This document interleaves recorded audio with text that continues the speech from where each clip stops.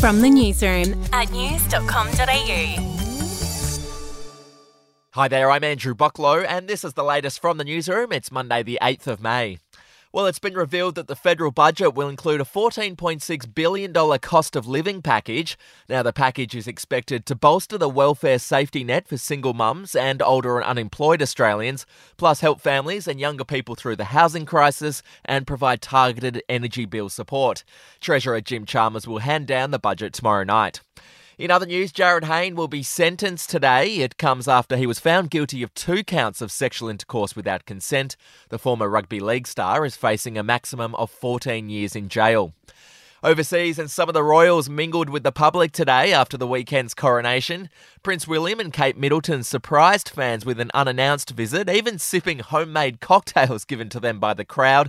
And Princesses Anne, Beatrice and Eugenie also attended one of the many street parties held across London. The coronation concert is on today, featuring performances from Lionel Richie and Katy Perry, and you can see all the highlights at news.com.au. To sport now, and in tennis, Carlos Alcaraz is set to become the new world number 1 after winning the Madrid Open. The 20-year-old can reclaim the top ranking from Novak Djokovic by playing a single match at the Rome Masters next week before the French Open.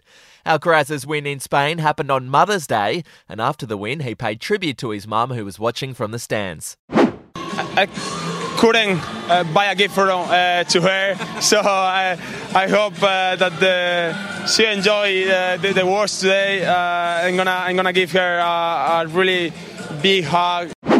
We'll be back in just a moment.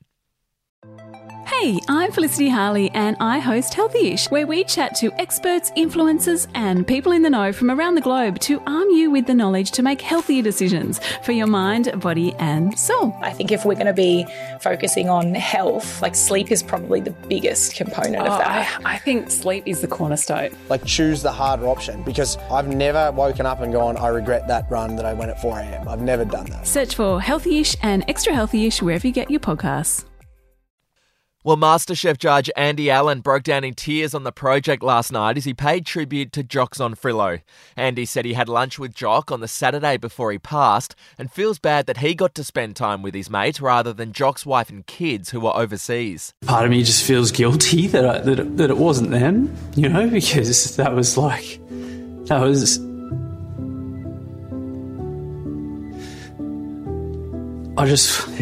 just wish that it was them sitting there having lunch with Jock. I'd give anything to swap positions. And finally, Taylor Swift and Matt Healy have fueled rumours that they're in a relationship. The 1975 frontman attended Swift's concert in Nashville on the weekend. Now, at one stage during the gig, Swift mouthed to the camera, "This is about you. You know who you are. I love you." Get this, they're the exact words that Healy said on stage at a concert last week. Well, if that's not evidence, I don't know what is. All right, that's the latest from the newsroom. We'll be back with another update soon. Get the latest from news.com.au.